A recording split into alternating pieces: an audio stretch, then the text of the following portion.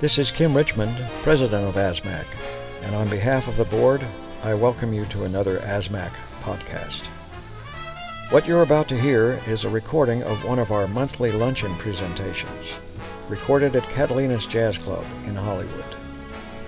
These podcasts feature leading Hollywood composers, arrangers, orchestrators, and musicians talking about their lives in music. So please welcome to the stage Gail Levant and Richard Kraft.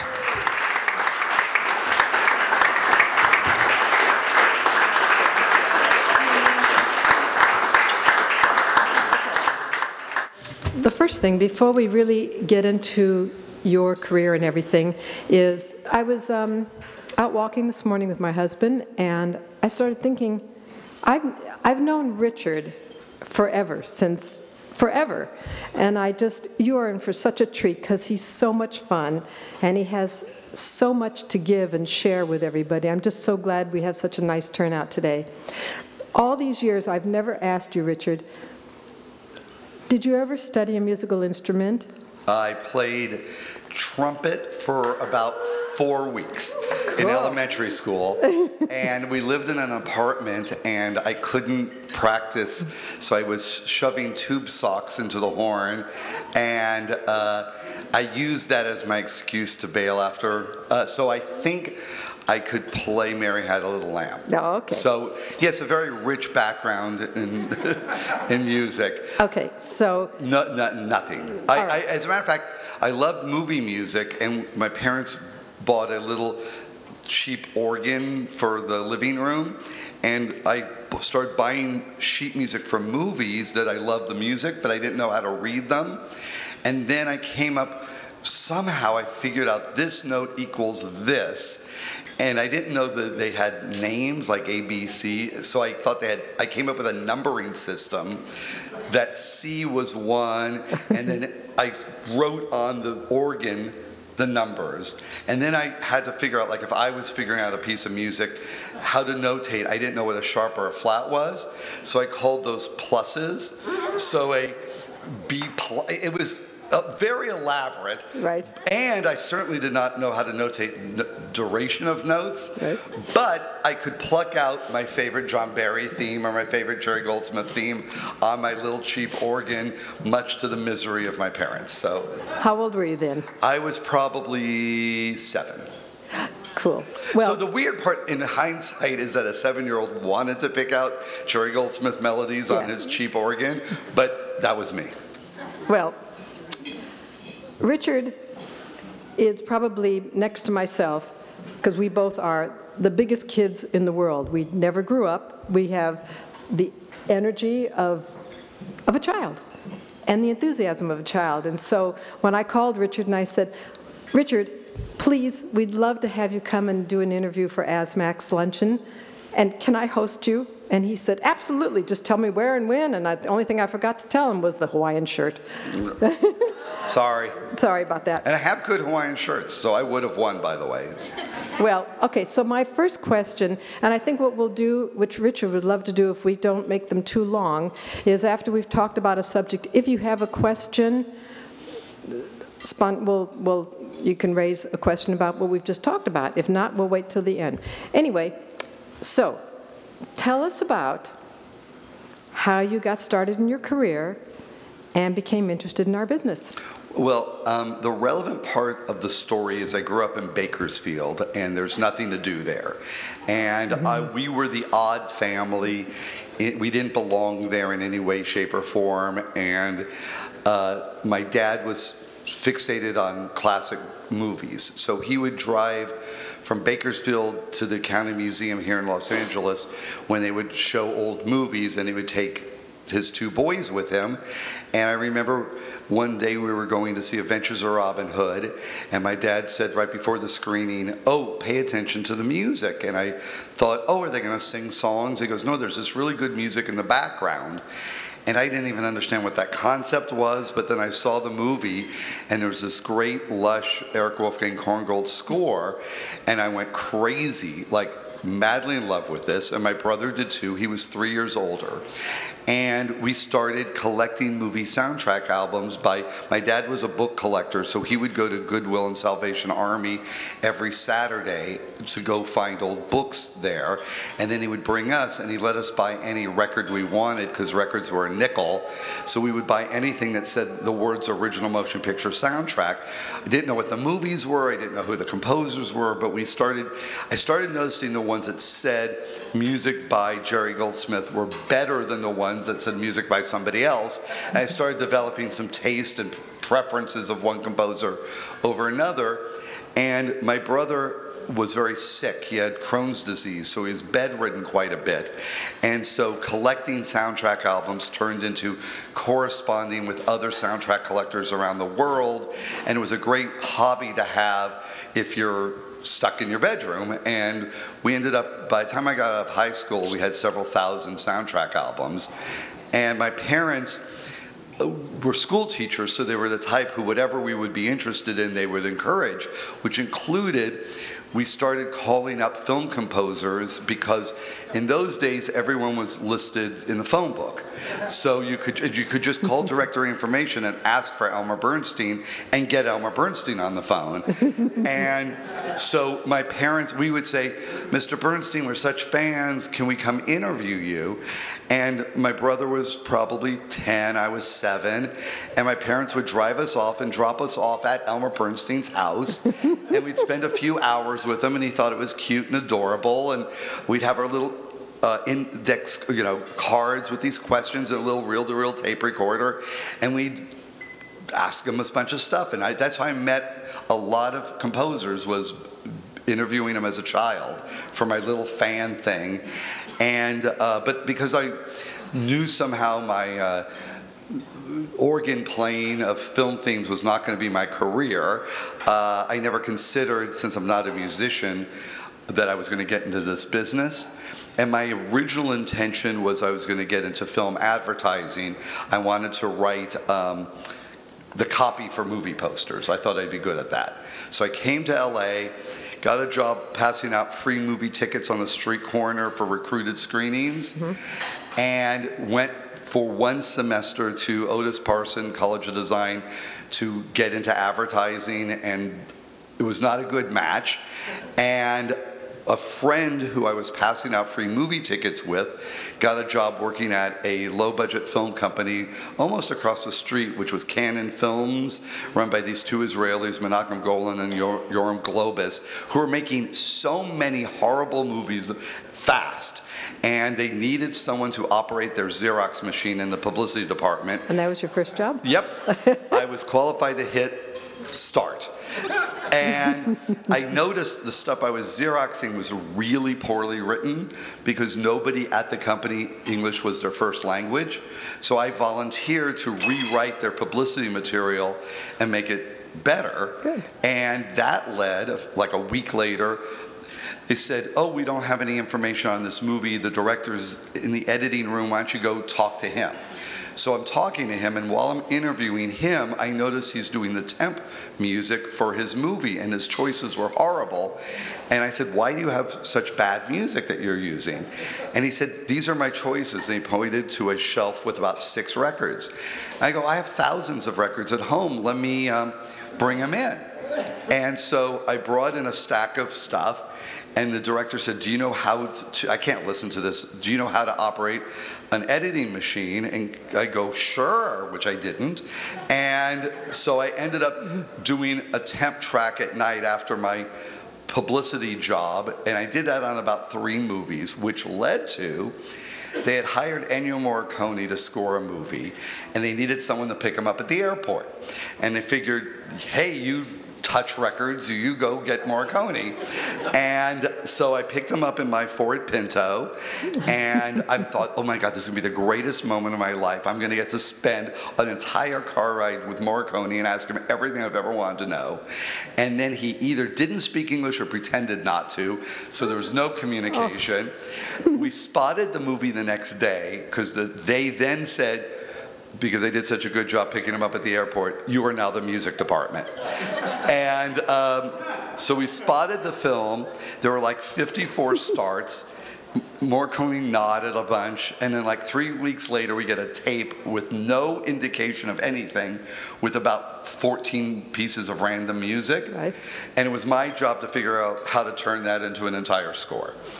So, but the cool part of this was, even though I had no idea what I was doing, I knew more than the people I was working for, so I could make endless mistakes and no one would notice. That's wonderful. And I could hire composers, which led to me getting to work with people who like Elmer Bernstein I hired to do a movie. So let me ask you a Yeah. question. Now we regress, but go back, because Yes. you obviously had an interview with him at the age of 7. Yeah. Right? Yes. Did you tell him the story? Of course. Okay, good. Oh, yeah.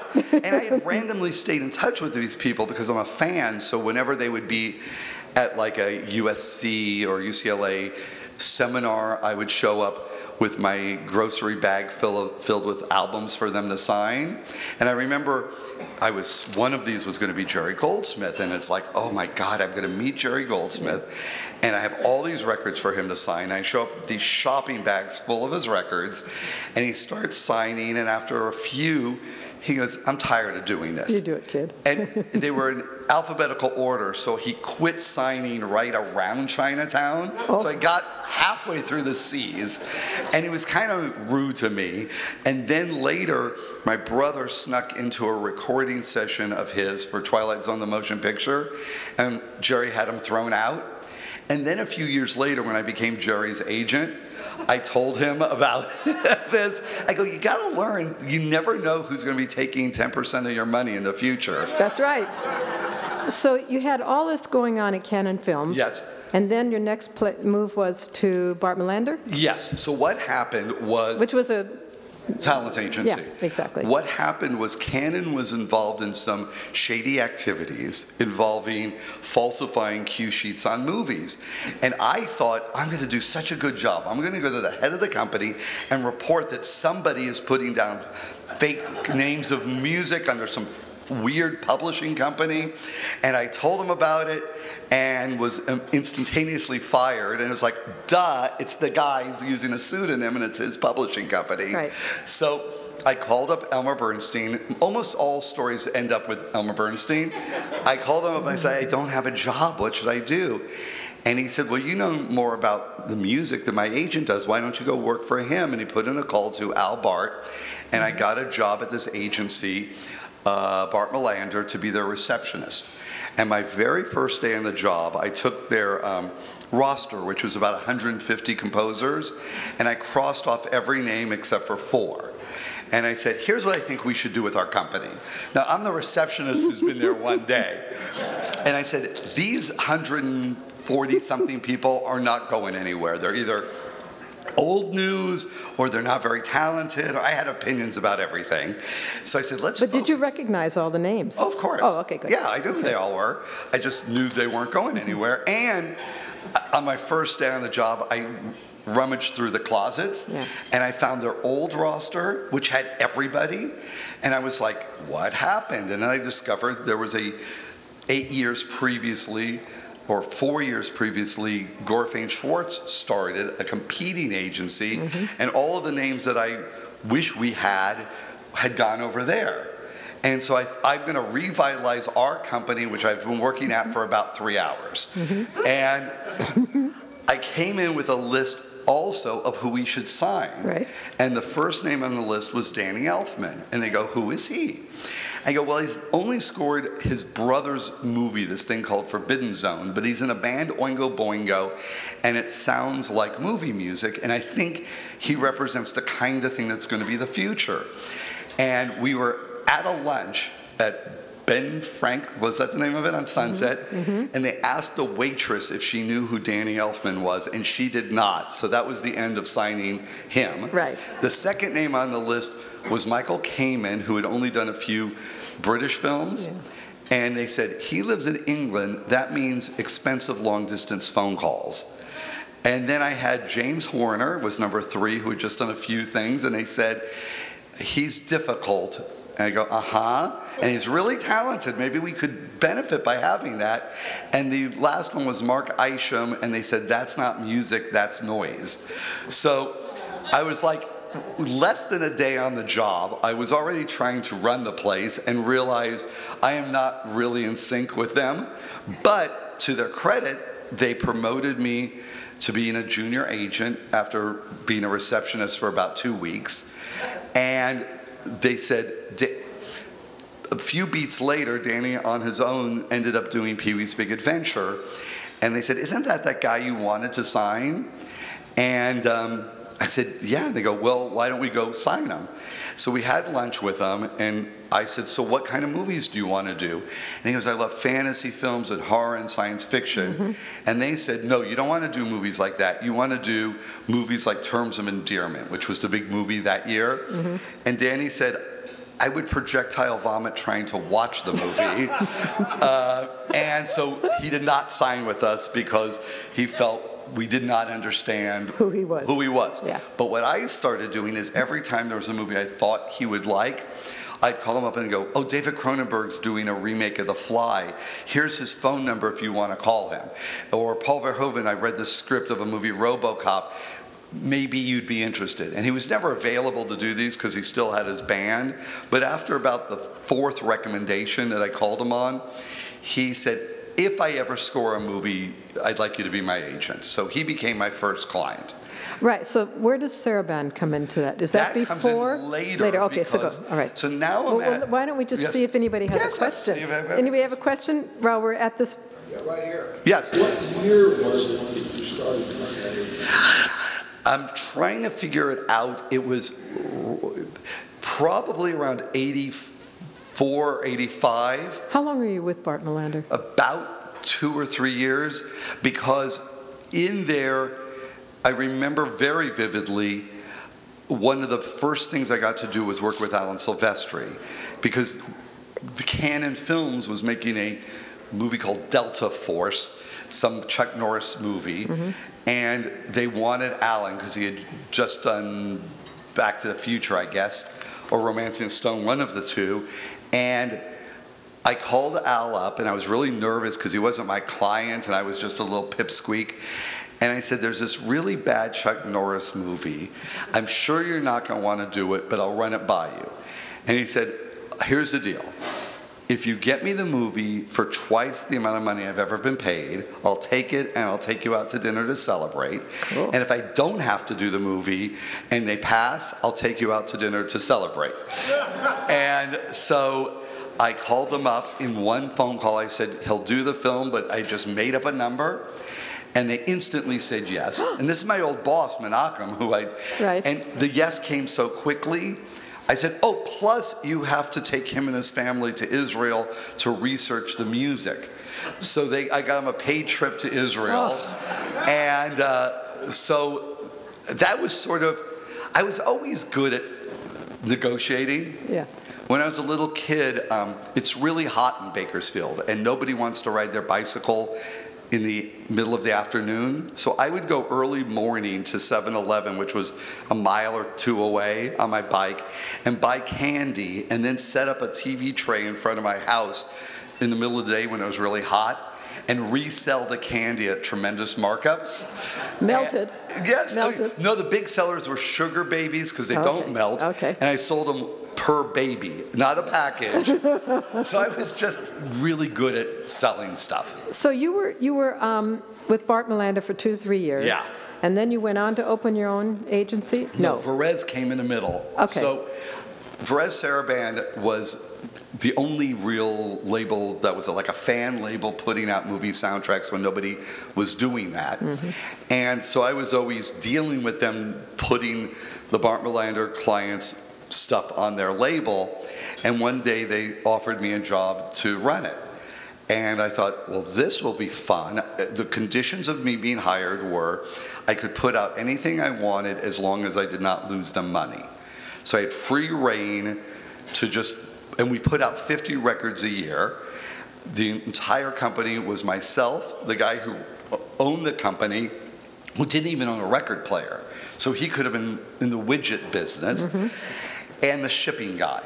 That was the whole company. And so this is pre-computer, so like the album cover design I would do, and it involved getting typeset and then getting wax and using a T-square, and any record during my era, all the type is crooked, because I am a very sloppy person.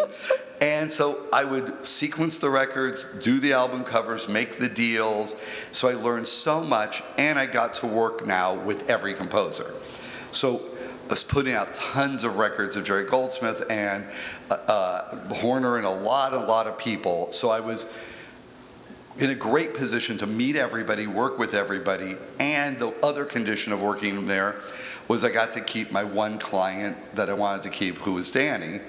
And so while I was at Varese putting out these records, I was also Danny Elfman's agent, which is when Batman happened. Yeah, but how did you become his agent? Because he was projectile vomiting on Terms of Endearment, but then once I called him enough with free phone numbers of people making movies, he eventually, his neighbor in Topanga was Emilio Estevez, and was making a movie called Wisdom, and the opening line of the script was, the main character drives down the street to the pulsating music of Danny Elfman. And so he said, I think I'm going to do this movie. And I figured I'm in a really good position to make a good deal since it's in the script his name. Yeah. So I called them, and again, I made up a ridiculous number, and they agreed to it. And that was sort of the beginning of my relationship with Danny. Oh, that's great. But had you actually started your agency at that point? No, that was Wisdom was over at Bart Melander. Then I went to Varese. Right. And Batman happened during Varese, which then led to being offered to go to a big talent agency, ICM, because they had just started a film music department. So did you go there? Yes. Oh, you did? Okay. I did go there, Okay. and was miserable and asked to leave the second week I was there. I said, this is a horrible mistake. I was brought over by a friend who was running the department.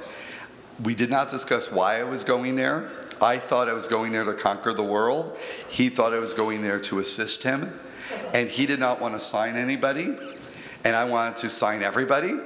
And so I went to the head of the company with him and said, look, I've only been here a few weeks. There's a misunderstanding. I think I should leave. And the head of the company is like, what's the problem? And I go, well, I want to sign these people. And he goes, what's the problem? So now I'm like burying my friend. It's the worst of all worlds. We're not speaking to each other. And even though we're partners, I'm just off signing. And the first person I signed was Jerry Goldsmith. Mm-hmm. So now, after Jerry Goldsmith signed, I had two clients, Danny Elfman and Jerry Goldsmith, which sort of represented two generations of amazing people. Yeah. And then my third client was Mark Shaman, mm-hmm. and it just went really well, except for the steam coming out of the ears of my partner, who loathed me. So every 6 months, I would go to the company and say, "Can I please get out of my contract?" Because I hated being there.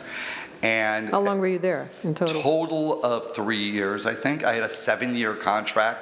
The devil has less prohibitive terms than I had. And during that time, were you thinking about possibly getting your own agency going? No, I was just thinking of getting out of there. No, okay. I just was miserable. Okay. And there was no advantage of being at a large agency. It wasn't like, an ICM director is going to hire an ICM composer. It didn't work out at all that way. But I'm doing very well, and I'm always asking to leave the company. And on one Monday, they bring me into the office. The head of the company goes, "You hate working here." I go, "Oh, very much." And they say, "Can you get out of here by Friday?" And I go, "Sure, what?" And they go, "Well, it's a little embarrassing, but we just stole Julia Roberts' agent, and we need your parking space." Oh, my God. Yeah. So the most valuable thing I had to offer was my parking space. And what was such a blessing is they said, we're going to shut down the music department. You can take all your clients with you. Right. You can keep all your commissions that are coming in, because Jerry Goldsmith was the brother-in-law of the head of the company. Oh my and so he wanted to not cause a problem and wanted to be nice. Yep. And they paid me 1 year's salary.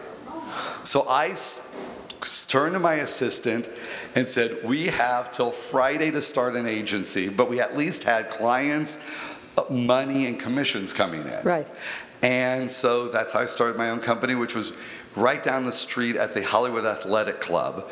And that following Monday was the beginning of my agency. That's amazing.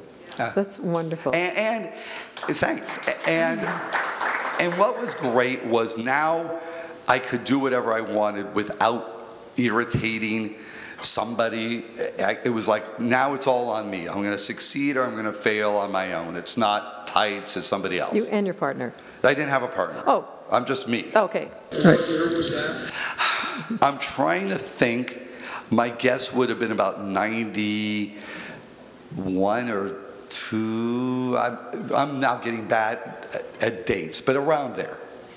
Probably 91 or 2, because my son was born in 90, and it was around then. I think I had a child, started my own company, got divorced, and bought a house all in the same year or so. So I checklist all the big life events in one fell swoop.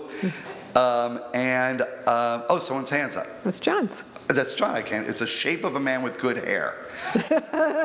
That's my husband. So Richard, I'm interested to know whether you're collecting, Brenzy, you kept your original 7-year-old recordings and interviews on your reel-to-reel. No, I do not. I do have, a lot of these interviews were published in a fan magazine out of Belgium. My brother and I were their Hollywood correspondents. Yeah. And so I am blessed to have a lot of these old interviews. I got to interview people like Miklos Rozsa. I mean, I'm very lucky because of my age. I fit in a time when a lot of great old composers were still alive. And so it was insane going to Miklos Rozsa's house. It's like, how are you Miklos Rozsa? And I'm here. And I asked him, I said, do you still get offered movies? And he goes, yes, I was just offered a horrible movie.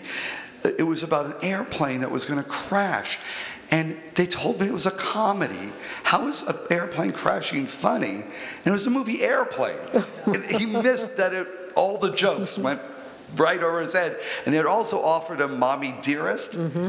And he goes, she was such a nice lady. But it was truly spectacular to be at his house.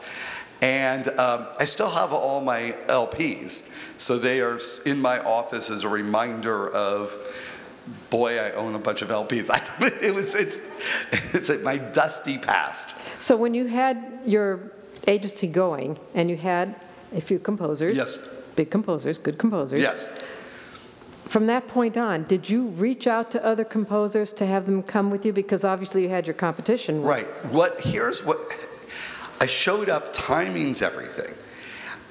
Gorfaine Schwartz had been in business long enough that they had their established clients. And I tended not to get many of their clients. I tended to find the outliers, which were people who didn't even... Marc Shaiman came into my office. He had never scored a movie. Right. Sandy DeCrescent recommended he meet with me because he had done arrangements on When Harry Met Sally. And he walks into my office, and as soon as he walked in the door, I go, you look like the fetus of my unborn child, because he does. He looks like a mini Richard. He would have loved yes. that. And I go, I don't understand what you do. And he goes, I want to be the gay Marvin Hamlish. I want to be the center square on Hollywood Square. Right. And I go, do you have any music I can listen to? And he goes, no, I've just done song arrangements. Mm-hmm. And I go, I'm going to sell you with no music? And he goes, that's your job. So the very first thing that happened is Rob Reiner, who directed When Harry Met Sally, which was all adaptations of songs, was making Misery. And he hired him. And I said, I don't want to talk you out of this, Rob, but why do you have the faith that Mark could score a thriller? It's not even a comedy. And he said, talent is talent. Mm-hmm. So then Billy Crystal was making City Slickers, and I was talking to the director, and he said, Billy mentioned this guy Marc Shaiman. Can I listen to some of his music? I said, well, he is going to be doing Misery. He hasn't recorded it, but that's a thriller. Yours is at least a comedy. And Rob Reiner says, talent is talent. So he hired Mark. And then there was a third movie, maybe Addams Family. There was like 3 huge movies that he got hired on before anyone heard any of his music. And I remember going to the scoring sessions like so nervous, like this music had better be good.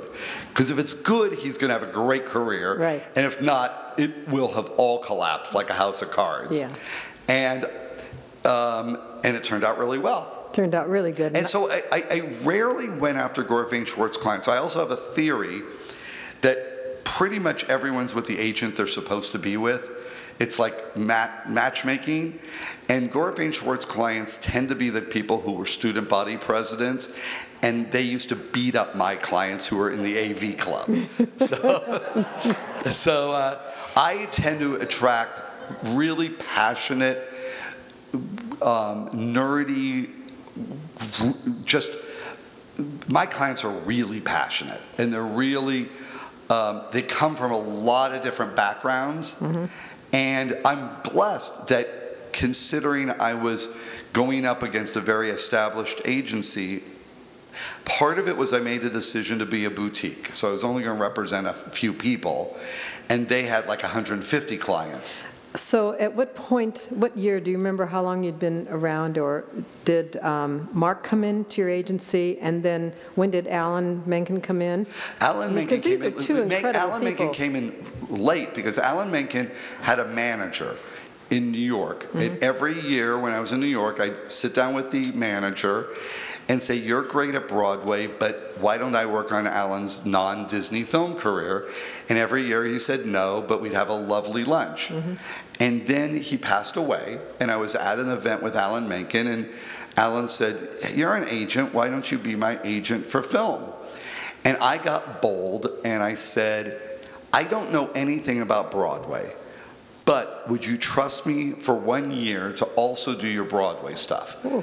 And I go, "I promise I won't screw it up. If I start going down a road and I'm not doing a good job, I'll be the first to say I'm in over my head. Right. But it may work to your advantage that I'm an outsider and I can do the I don't know nothing about birth and babies thing to all these New York people. Mm-hmm. And let's see how it goes." And so Alan, I've been working with for about 10 years or so, and he introduced me into the world of making Broadway deals, and now I represent a number of Broadway composers, and I learned that field on the job. That's terrific. And one of the key things is, so Alan was with me for about 6 months, and he wasn't working much in LA anymore, and wasn't working at Disney, and I had lunch with him, and I said, "You must hate me right now, because your old manager was working with you during the heyday of one big Disney musical after another, and I'm kind of the guy giving you nothing but bad news." Because one of the things I do as an agent is do reconnaissance and forensic work. So everybody's got something in their career that needs fixing. No matter where you are in your career, there's some next thing that needs to be addressed. Mm-hmm. And so the first thing I do when I start representing someone is figure out what's going on. Why are the people that used to hire you not hiring you? Or what's the perception of you in the marketplace? Or who did you piss off? And because I'm never afraid of my clients, which always was helpful, I was never feeling like if I get fired, my life comes to an end. Right. So I've always come from a place of, I'm here. It's like going to the doctor. They don't hide from you that you have cancer to make you feel better. And I don't hide from my clients what I find out in the world. And again, I tend to attract clients who want to hear it. So it's a good match. And so with Alan, it was a matter of finding out what things needed to be repaired. And so when you're giving all this input, mm-hmm. whether it's something that might be uncomfortable for the composer, do they take your advice for the most part? I'm very lucky that I'm a good match for the people who stay with me for more than a week or two. I have had people fire me after a week or two. Right. Because it's like, I don't want to hear this. They're because I spend more time arguing with my clients than I spend arguing with the film studios. I'm trying to help them navigate tricky waters. And they don't always, an artist is first of all, nobody, we were just discussing this, tennis players cannot see how they hold the racket. No matter how good of a player they are, they need a coach. And I just bought a car yesterday. I am a horrible negotiator for myself. The guy gave me a price and I just said yes, because I didn't want the discomfort of arguing anymore. What happened to the Tesla?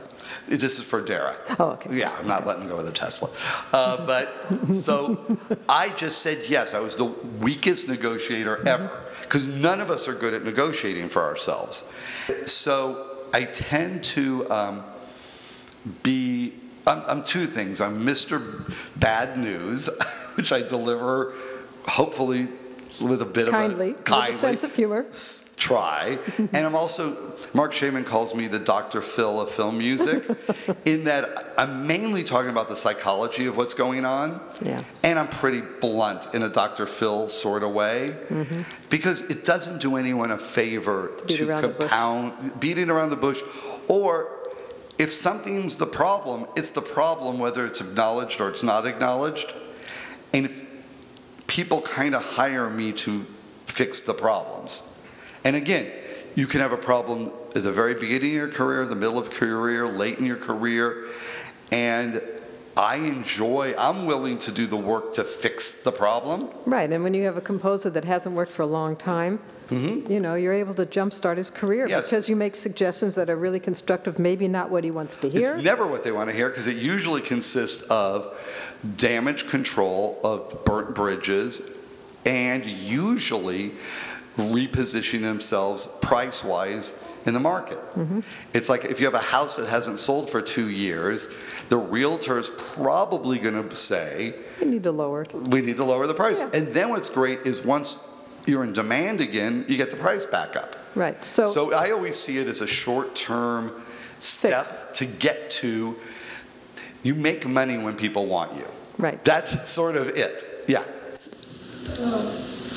The old Hollywood adage that you're never going to make it until you've had the score thrown out.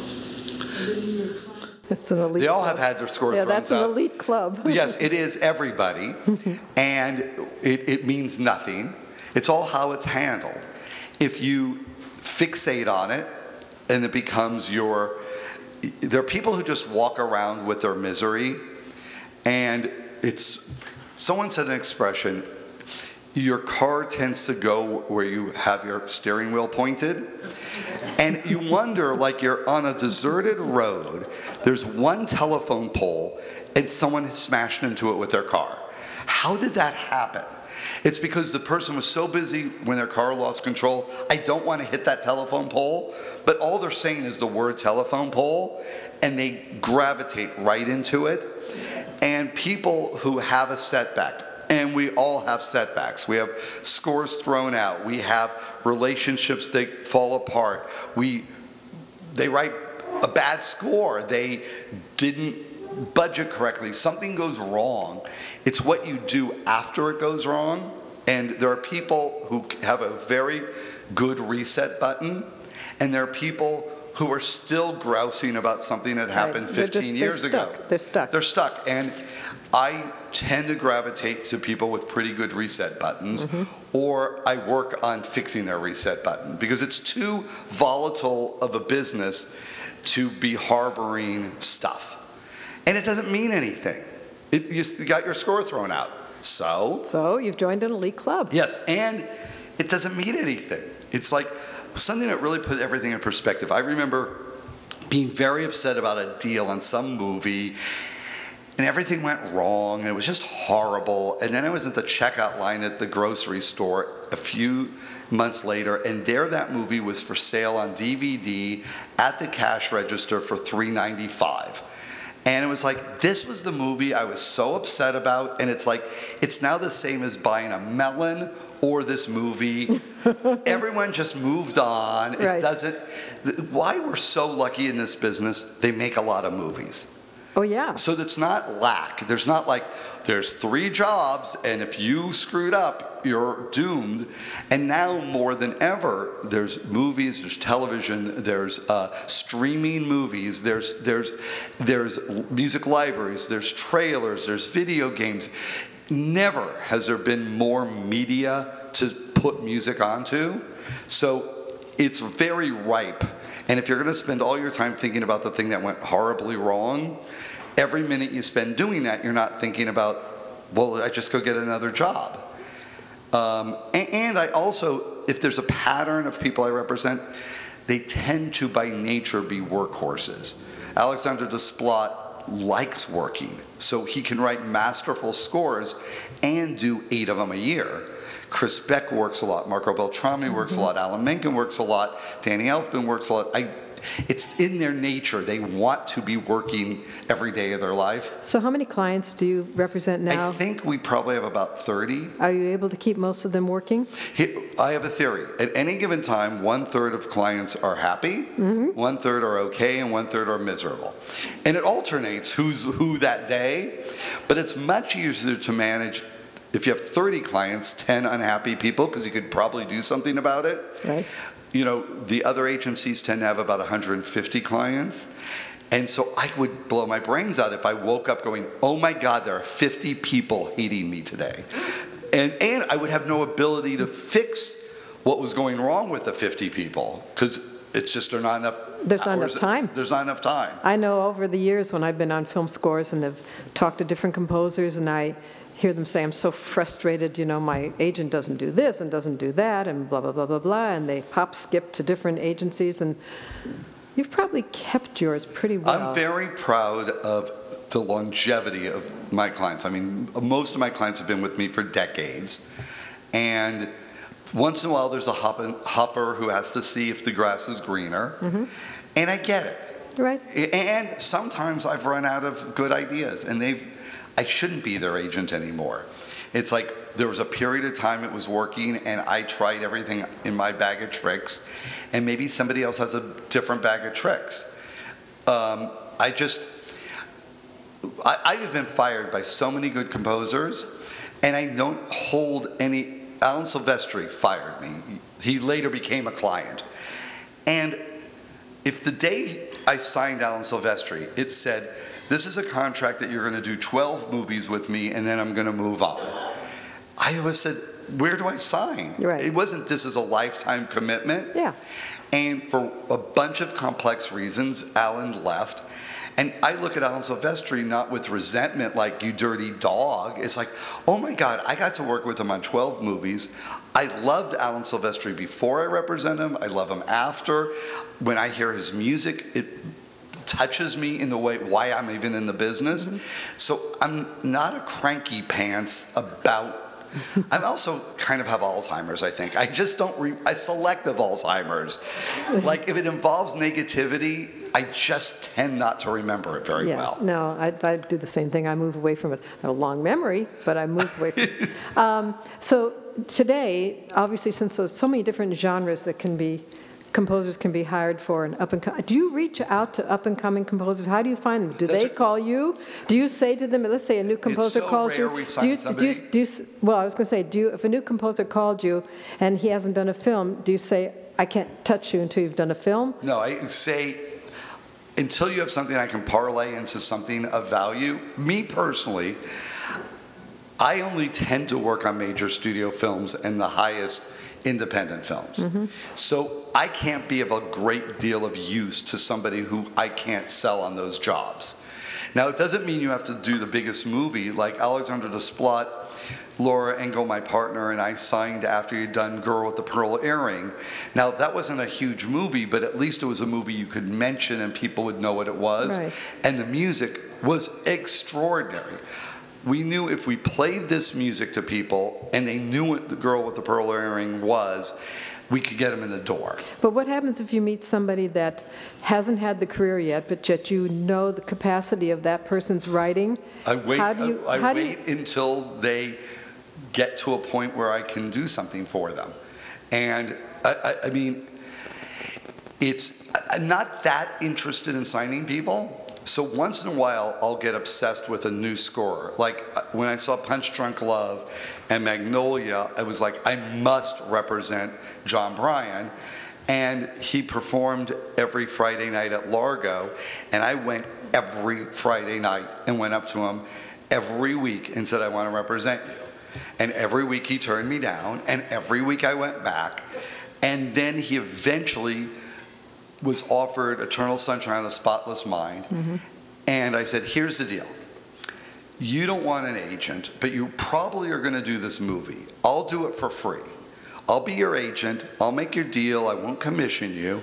But what you'll find out is you're going to fall in love with me, or you're going to hate me. I'm going to fall in love with you, or I'll end up hating you. But I believe in you so much, I would want to try this.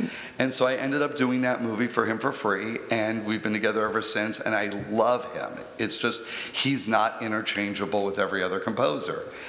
But it's rare that I go gaga crazy over somebody's music. It's just, I'm in that thing when you've already worked with John Barry and Elmer Bernstein and Henry Mancini and Basil Polidorus, and it's like, it's hard to put up with, yeah, he's pretty good. I'm just not into, hey, he's pretty good. Yeah. If you were just starting your career today. Oh, I'd be. Yeah. And everybody's of their time. Like in the room somewhere is an age. The first time my partner and I have taken on another agent is Sarah Kovacs, who's somewhere, and she's of another time, another generation, another set of people. This is really nice. And she's going to have her stories of her people, and people who are going to gravitate to her for her set of reasons. That's right. So it's, and sometimes I take on people who are with an agent that, for whatever reason, they've gone as far as they can go. Right. And then I think if I could really do something different, I'm not going to just take on somebody for the sake of taking them on, but if I go, I know what I could do that would make this be different for them, like Marco Beltrami, or most recently, really talented guy, Rob Simonson. I thought I could probably bring some new things that would open new doors. Like Rob, I don't know if you're familiar with him, he's a terrific composer, and he should be doing Weinstein movies, those kind of classy dramas that have intelligent scores. So what will you do? You'll reach out to Weinstein? Yes, and I signed him the first week of signing him. I got him a Weinstein movie. Oh, that's terrific. And because I knew I had the access to the people, and the people at Weinstein, I so rarely tell them, oh my God, I just signed somebody I think is the greatest thing since sliced bread. So if I am saying that, it takes on some meaning. And I knew he was a good match with the music supervisor, and the music supervisor fell in love with him, and then we strategized. And then, for example, yesterday, Weinstein heard the score and wanted to make some changes in it. And I was very good at coaching my client to how to have a movie with Harvey, how to have a meeting with Harvey, and what the end product of the meeting should be. And it's not just about this one movie. It's about, here's your time to be in a room with Harvey Weinstein. How are you going to, what impression do you want him to have when you've left that meeting? And so that's what I do for a living. It's mainly coaching. I get people jobs, but I'm very fortunate I have successful people, so it's less about getting the job and more about getting them through the job or moving into it. One of the things I'm very proud of, like with Danny Elfman, when I started with him, he was the king of comedy movies. Then he was the king of superhero movies. Then we'll mix it up. In 1 year, like this year, he has a movie that's out right now called End of the Tour, which he literally did for $1. And you mix that in the same year, he's now writing Alice in Wonderland 2, where they're paying him more than $1. So in the time that we have left and going forward, because I know we're getting close to 2 o'clock, for those of you who don't know, maybe most of you do know, that Richard has been absolutely amazing for the last several years in trying to see how we can get work brought to Los Angeles, brought back to Los Angeles, and be competitive with the world. And For those of us that have seen Richard's posts over the years, his suggestions are incredible, and he's done so many things to try to help stimulate work back into Los Angeles. How do you see it going now? I see it going worse. I think I feel like it would. My desire to bring more recording here is more similar to the clients who fire me after 2 weeks, where it's a bad match, because I don't really feel there's a lot of complex reasons. First of all, it's much easier to talk to one person about his life and his career because you're addressing exactly who he is and where he's at. When you talk about musicians, well, there's no such thing as a musician. Your wants, your needs, your issues are different than every other person in that orchestra. Mm-hmm. And then there's the people who aren't in an orchestra because there's so little work. So the person who works 1 movie a year is different than the person who works 40 movies a year, mm-hmm. which is different than the person who works 0 movies a year. So to speak about musicians as a collective is not achievable. And the fundamental thing I think that's missing is I don't think there's a true desire to change. You could do all the forensic work in the world to report what the problems are, but they're unmovable on addressing the fundamental issues. Right. So you can nibble around the edges of a problem, but it doesn't fix them. And so I think there's been, over the last 15 years, about adjusted for inflation, I think about an 80% decline in work. And that's a hole. In Los Angeles. In Los Angeles. And it's almost an impossible hole to dig oneself out of.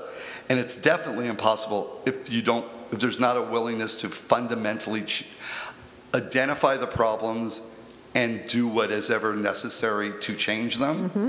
So after about 2 years of kind of exploring what the problems were, and then talking to musicians at every level, the ones who work a lot, the ones who work a little, and the ones who don't work very much, there isn't much of a consensus of we really want to look at the problems and we really want to change them. Right, the ones that have been in the business for so many years, they don't want to make a change. Yeah, and I empathize with them because I can't look them in the eye and say, if things change, you're going to get more work. I think they'd actually do worse if things change. Interesting. So if you were, because the core issue is secondary market payments. That's just the elephant in the room. It is what it is. It's why people don't record here.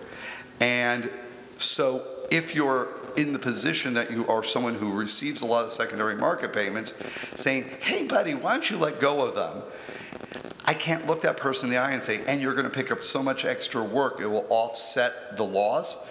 So they are correct to not want to change. Then you have another tier of people who are like, well, maybe once everybody dies and I take their space, I'll have my time to rack up a lot of these. And then you have the third group who aren't touching any of that because they're not working, but they're disenfranchised and work at Starbucks. So they're not really invested.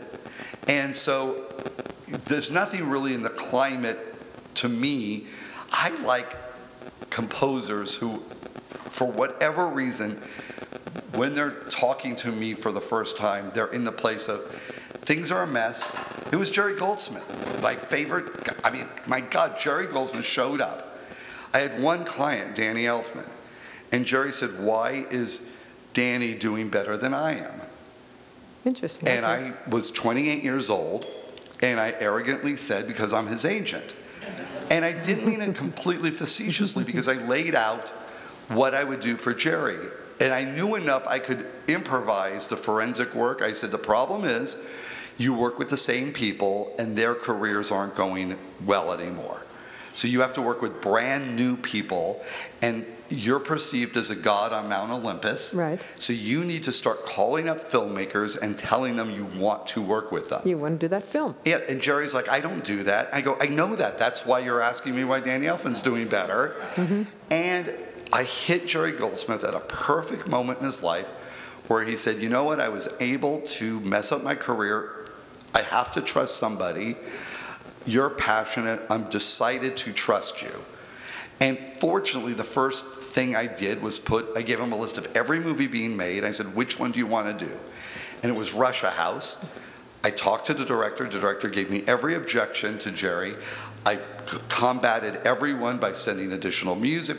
It boiled down to, Jerry, here's the director's phone number. Call him up and say you want the job.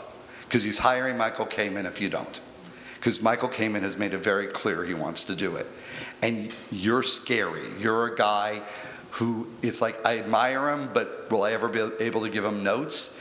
You need to let this director know it's going to go well. Right. And, just as far as being proactive like that, years ago when Basil Polidorus was alive, unfortunately, we've lost him, he was a phenomenal composer. But his wife, Bobby, was so proactive in staying on top of everything. I mean, Right, but he was. I remember I was Basil's agent. I'd be at a lunch going over projects.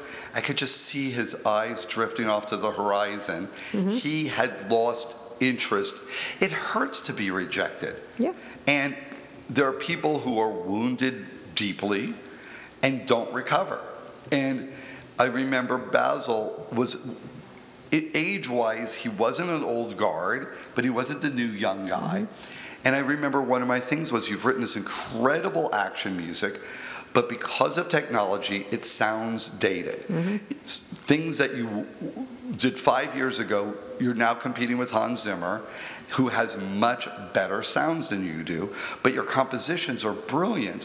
Why don't you re-record 3 or 4 of your best pieces as if you were doing the job now using sounds?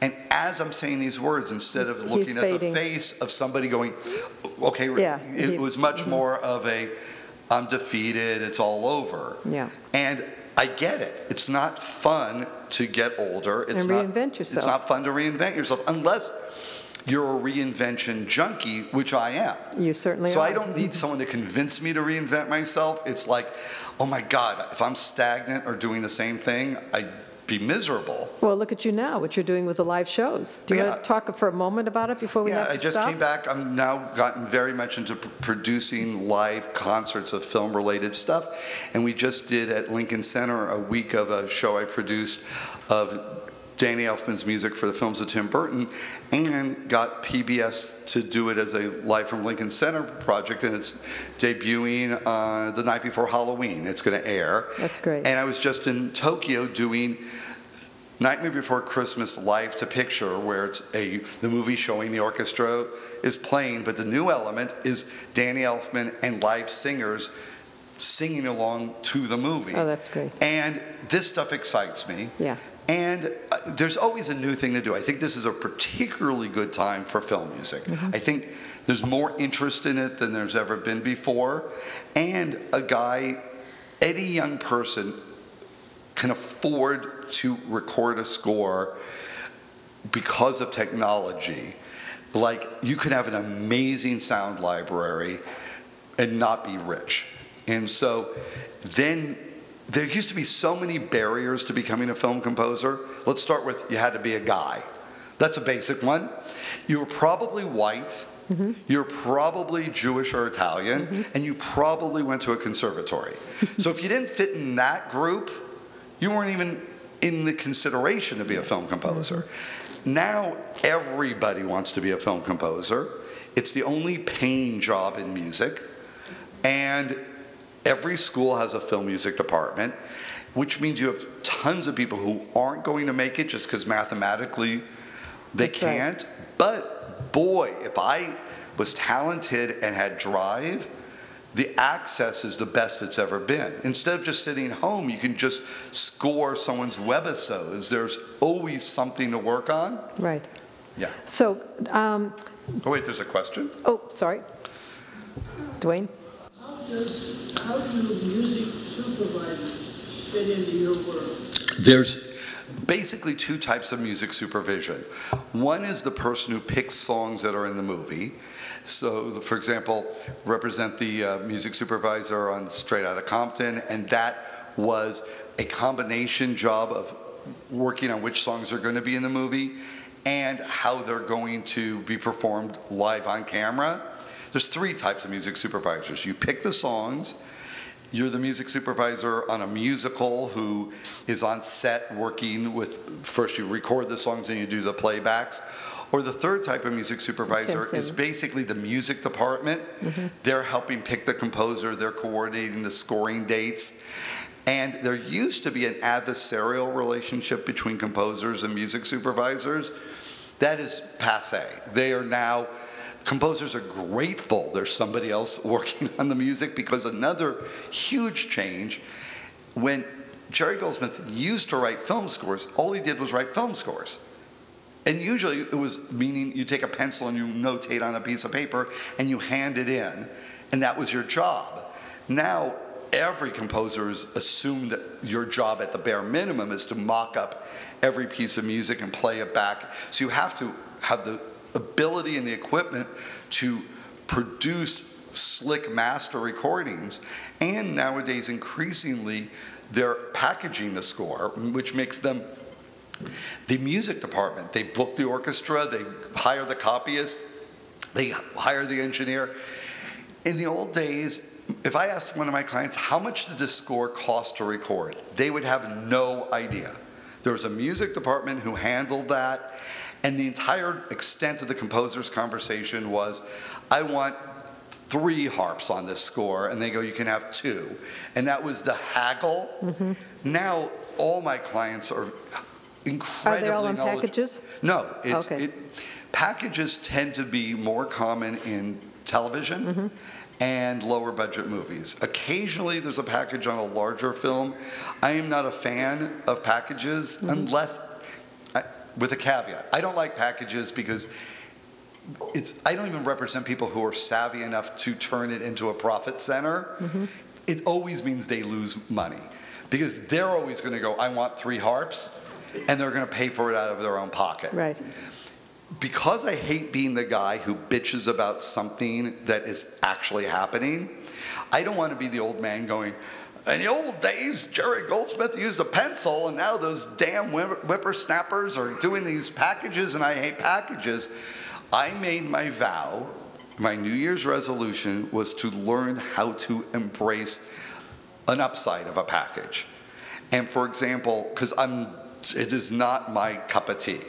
But then I started talking to a client and said, tell me why there could be an advantage to a package. And he goes, because I do multiple TV series, I have a big pot of money, and I can allocate on an episode-by-episode basis. Oh, this episode I only need 3 players. I'm going to then use 20 on the other one, and I'm going to do the. And he says his brain works better with one pot, and he doesn't have to go back to the studio every time he wants an extra thing. It puts him more in control. So that is so far my New Year's resolution, to embrace something that I inherently hate. The best I've come up with so far is, under the right conditions, it gives more control. Unfortunately, I don't represent people like Hans Zimmer, who probably do very well with a package because he's savvy of how to do it well. He's a real businessman. He's a real businessman, and I just don't represent those sorts of people who are good at it. But if I was a young composer, I would make one of my skill sets being how to package things well, because that's probably going to be more of it in the future, not less of it. Do you think directors, there'll ever be a shift in the pendulum where today they don't want to hear a theme through a movie? They don't want the emotions. Do you think it'll shift back eventually? Everything shifts. Has it started? Yeah, I mean, look at the composer that everyone wants right now to score their movie is Alexander Desplat, who's a thematic composer. So they may not use the words, we want a thematic score, but as soon as they said they wanted Desplat, it means You're going to get a theme. Yes, and it's much easier to grind out music if it doesn't have themes. It's a big wall of orchestration that can fill up. Sounds. Yes. Sound design. Yes. Yeah. So my aesthetic is thematic, but again, because I don't like being Mr. Cranky Pants, I like finding the scores that aren't thematic that do something for me. Like one of my favorite scores was There Will Be Blood. And it was like, there's a whole nother way to score a movie that a typical film composer would not come up with. Or Social Network. I mean, you can do good scores in lots of different ways. And I do, as an exercise, if I start complaining about something, I then make it an exercise how to think of what's good about the thing I'm complaining about, because there's something to be learned in looking at it versus dismissing it. And I don't want to just talk about those idiots. Yeah. As a composer, I don't have I represent myself. Yeah. You say you're an expert negotiator. How many tips you can give someone like myself? Yes. It depends. Okay, here's my advice. The first, sounds arbitrary because it is arbitrary. The first 12 movies of your career, assume you're losing money. So the entire goal is to embrace the fact that you will not be making any money. And if you get to the point where you've scored 12 movies, which is difficult to do, you will have such different issues going on in your life. You will have established relationships with directors who have moved on to a bigger movie. You will have built a library of music that's fantastic. You will have made all your dumb beginner mistakes already. And so it's glib to say lose money on your first batch of movies, but it's reality. And it's a good reality in that it's not fair, but it's true. James Horner started off by doing ultra low budget movies and delivering huge orchestral scores on them. And everyone noticed. And so that led to him getting Star Trek II, which led to his entire career, because he lost money on Humanoids from the Deep and Battle Beyond the Stars and Lady in Red and all these dog movies that had crazy great scores on them. And there's very little in the negotiation that matters. Credit, clarity about who's paying for what, and if you're going to own publishing or not. Everything else is so... Will the companies let you keep the publishing? It usually, if it's not a major studio and they're not paying you much, you can typically keep the publishing or half the publishing. But again, the publishing probably isn't worth much on a dog movie. I mean, a real dog, everything generates some performance right money. And I'm a film-centric person, so if you had a different agent up here talking about video games or television, they would be giving different answers. But as a film-centric person, I think this is entering the lottery. Because if you make it, there's so much money. So it's like, how much are you going to spend at the craps table before you win? It's how much, the composers who succeed are very big gamblers and risk takers. And that eliminates 99% of composers, because that's not even, it's usually not a personality trait of a composer or a musician to be a gambler or a risk taker. And that's essential for the job. And so I also gravitate towards personalities that think taking huge risks is a great idea. And so to negotiation, if it's a real deal that you think is worthy of spending any time and energy, there's lawyers who could do the deal for you. Right. And you spend a few $1,000s and they'll do it for you. But I would tend to just write on a piece of paper, I'm screwed, and then just sign your name at the bottom and be done with it.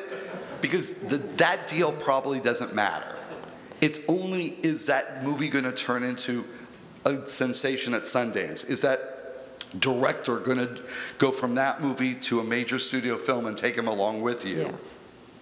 So I hope that answered your question. Did it? Good. Okay, I don't like giving sneaky answers. My little love note that I just got is that we have to end the portion of the video of it right now, and so but we don't have to leave yet, hopefully, for a little bit in case there's more questions. Oh, we can give more scandalous answers. Well, there you go. That's right. Yay, and we can do this naked. But just so that it's from my heart, I mean, I love this man, and I'm just so happy for everything that you do, for all of your composers, and for all the areas that you're branching out in.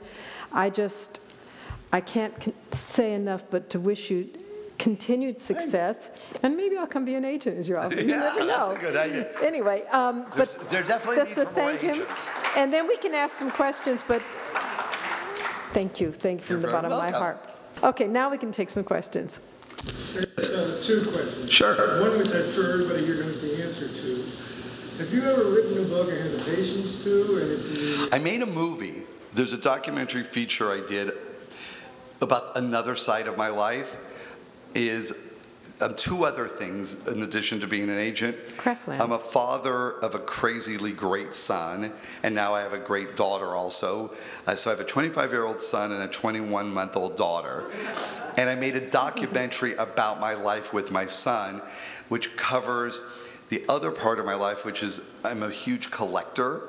I own major pieces of Disneyland, like ride vehicles and crazy stuff. So I've covered that side of my life.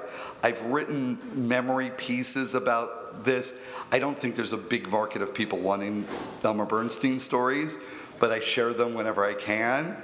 And there's also part of me, I never want to be that guy who tells old Henry Mancini stories. It's like, I love that when it comes up, but there's something, dwelling on the past is not that interesting. If you can tell a funny story and move on, but to really dwell, I assume I'm at about the midway point in my life, and so a little bit past now. I did the math and the way I eat. So but I certainly think I've got more interesting stuff coming up.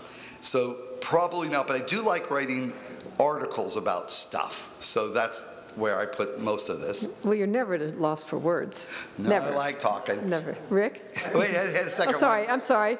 That's right. He is a And the twofer. second one. Back to what, regarding Danny Elfman, if it's not too personal, I know that he is the famous head of his own production, but I know that he has and I think his name is Steve Bartek, his orchestrator.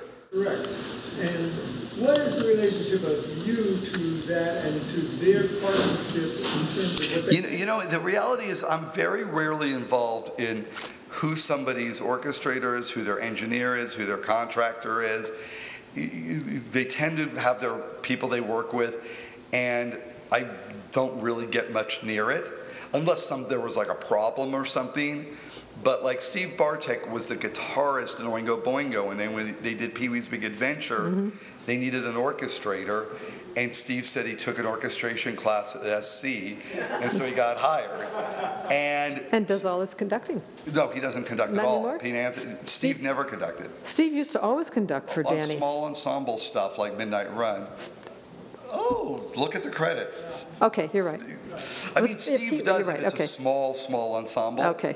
But what's interesting is, like, Steve had a moment where he wanted to be a composer, but the temperament isn't right for Steve. Steve's much happier being the orchestrator because he doesn't want to be in the line of fire of the crazy. And it's endless crazy. And you have to sort of be an extreme warrior to want to be a film composer, because so little of it has to do with writing music, and so much of it has to do with being a dramatist and running a production team and keeping a studio and a producer and a director happy. And just because you're a fine musician does not mean you're qualified or have the right temperament for the other. And so Steve and Danny are great because that's every movie since movie one. Yeah. And Danny's learned so much more over time. You know, after how much he knew about the orchestra on movie 1 versus movie 100, just the number of hours of music he's written since then. So it's been fun watching that evolution also. Someone else had a... Yeah, and Rick had a question. We have Hi, another Rick. one back here. I'm good. I'm blind, but other than that...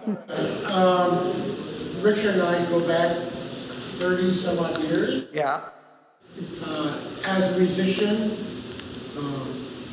he's amazing. He loves musicians. He loves what we do. We've always loved him for that.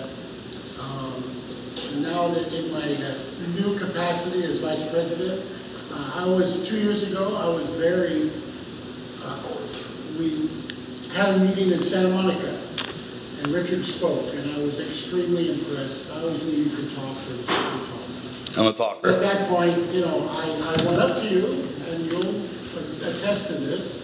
And I said, can you help us musicians with your voice? And he did, and he stepped up, and he's been amazing. In my new capacity as vice president, I think we're still really good friends, which is great. When we came over, I was over at Greg McQuarrie's day, and you and I sat on the couch at Fox, and we talked about all the old that was great. composers, because we both love them dearly, especially Jerry, you know. All I can say is that you're amazing, and don't ever change. I won't let him change. Your voice is being heard by a lot of people. And even though we're not moving as fast in the direction that you want, I want you to know that that direction is what we want too. And I think you know that. Yeah, see, one of the things that I mentioned is I don't have to get involved in the politics of more than one person. You know, if there's two people, if you're in a relationship, all of a sudden you're endlessly negotiating with your partner in your personal life. You get 3 people, now you have a triangle. You get 4 people, and the more people that get involved in a story, and during this whole thing of paying attention, because I never paid attention who was on the other side of the glass at recording sessions.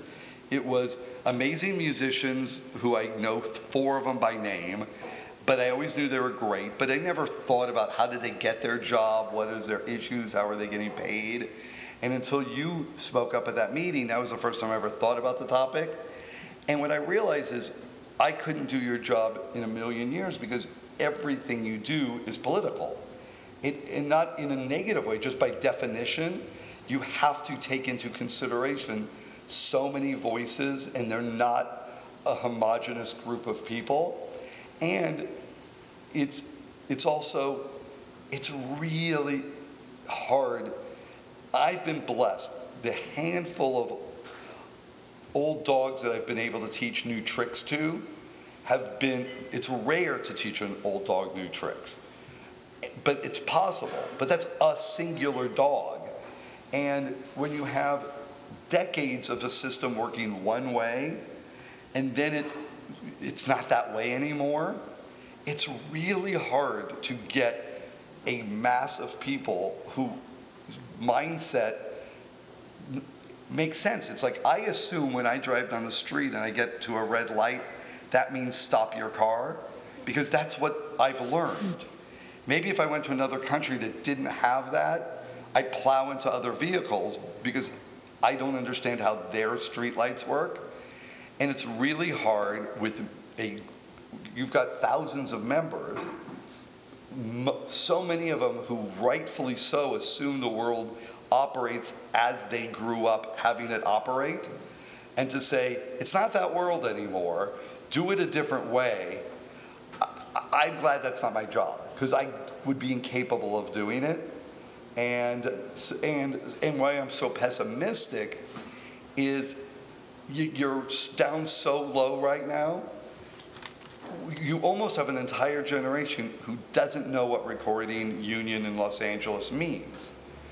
It's not even, I remember when I first started, if someone talked about recording a film score outside of Los Angeles, that was a week-long conversation I'd have to have with my client. I'd hear all of their fears, all of their concerns, all of their doubts and their objections. There'd be a meeting with Dennis Dreeth with his magic chart of numbers. There'd be a million things to try to change it. Now, the default is every composer assumes they're not recording union in LA, unless it's an exception and a treat. And then it's like, oh, cool, I get to do it in town.